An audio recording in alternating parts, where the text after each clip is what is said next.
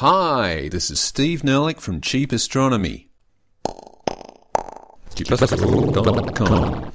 And this is the Stay-at-Home's Guide to the Galaxy. 1. Getting to grips with the galaxy.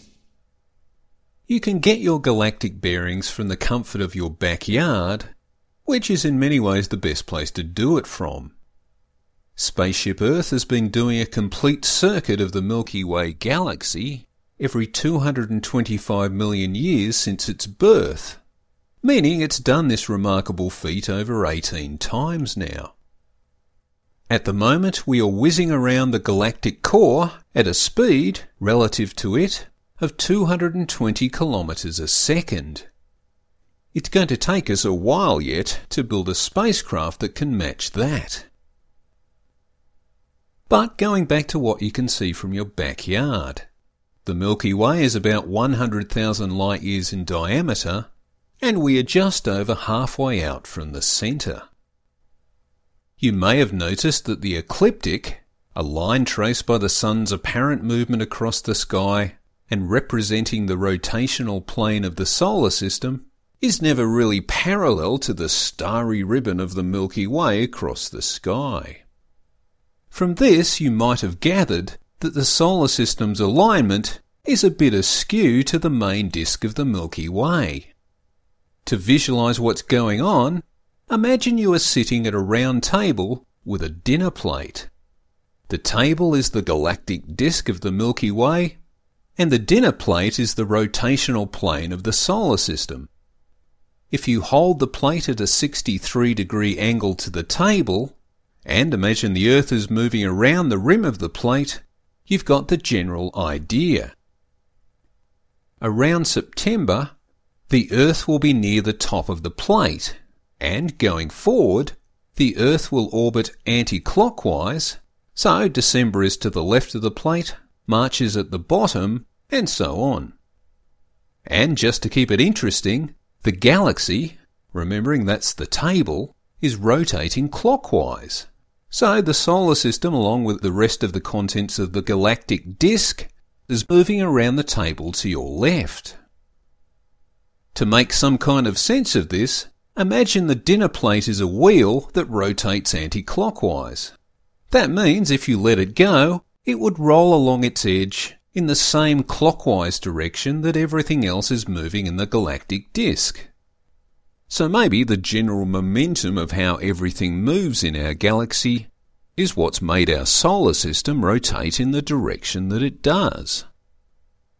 Anyhow, around the equinoxes in March and September, and at the right time of night, you can see the Milky Way at an angle in the sky approximating 63 degrees, since this is the tilt of the plane of rotation of the solar system to the galactic disk. Around the solstices, in December and June, you might see the Milky Way running almost north to south across the sky, which is almost perpendicular to the ecliptic. This is because the Earth's axis of rotation is tilted 23.5 degrees relative to the rotational plane of the solar system. And around the solstices, this adds to the solar system's relative galactic tilt of 63 degrees, giving you a total of nearly 90 degrees. Or, to put it another way, from the galaxy's point of view, the Earth is spinning on its side. 2. So just how much of the galaxy can we see? To get a sense of scale of the galaxy, imagine its circular diameter is 10 metres, then the diameter of the Earth's orbit is about 0.1 of a millimetre. Or we can speak in real terms and say the galaxy's diameter is 6 billion astronomical units, where 1 astronomical unit is the average distance from the Earth to the Sun.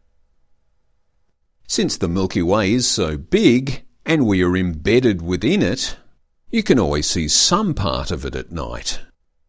But exactly what part you see is very dependent upon the time of year, since what you can see at midnight on one side of the solar orbit will be practically 180 degrees different from what you will see on the other side of the solar orbit.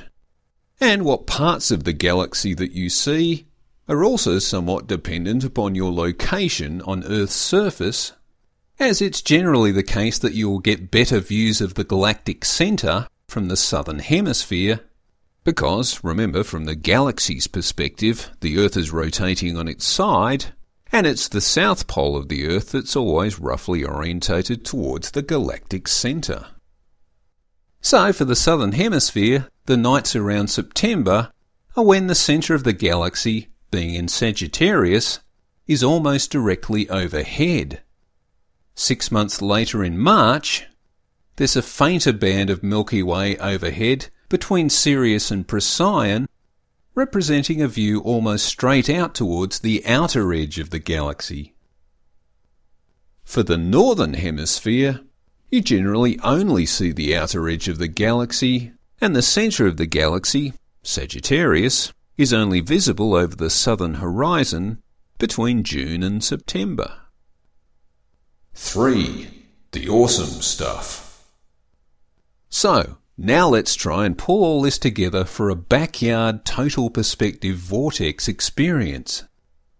A line drawn from the galaxy's centre, straight up towards its north, which is not our north, passes fairly close to the bright star Arcturus, while a line drawn down to its south passes through the constellation Sculptor. So, in September, in the southern hemisphere, it's possible to stare straight up to the centre of the galaxy in the constellation Sagittarius, with Arcturus behind you down near the Earth's western horizon. From this orientation, you can know we are progressing in our 220 km a second clockwise galactic orbit towards your left. Then come December, when Earth is at the leading edge of the solar system's path around the galaxy. It doesn't really matter what hemisphere you are in. You can look towards the constellations Hercules and Lyra, or just look for the bright star Vega. That is the direction the whole solar system is heading. And, if you're facing that way, you are looking into our space-time future. Awesome. 4. We are all going to die. Although it's difficult to tell from your backyard, the solar system is currently slightly to the north of the mean centre and densest part of the galactic disk. It's speculated that we pass through the dense middle of the galactic disk every 30 million years or so, and that this galactic plane crossing may perturb the outer solar system, sending a rain of comets down to Earth and causing periodic mass extinction events. It's thought that we are currently approaching another galactic plane crossing. But when we say we are approaching the midplane of a disk that is about 1,000 light years thick, determining exactly where the midplane is remains a major technical challenge for astronomers. Doomsday merchants say the pending midplane crossing may be the end of the world as we know it. But even if we cross the galactic midplane tomorrow, it would take any perturbed comets from the Oort cloud several thousand years to make their way into the inner solar system and destroy the Earth. Indeed, there is another theory that suggests it's actually more dangerous for the Earth to be a long way out from the midplane of the disk, as we can then be blasted by cosmic rays we are otherwise protected from when we're inside the disk due to the galaxy's magnetic field. So, the risk of death is always there as we whiz around the galaxy at 220 kilometres a second.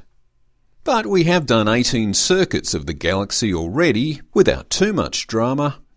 So, while we are all going to die, it will probably be from old age. Thanks for listening. This is Steve Nerlich from Cheap Astronomy, www.cheapastro.com. Cheap Astronomy offers an educational website helping you get from A to B, even if B is in lateral motion perpendicular to the rotational plane of an arbitrarily horizontal coordinate system.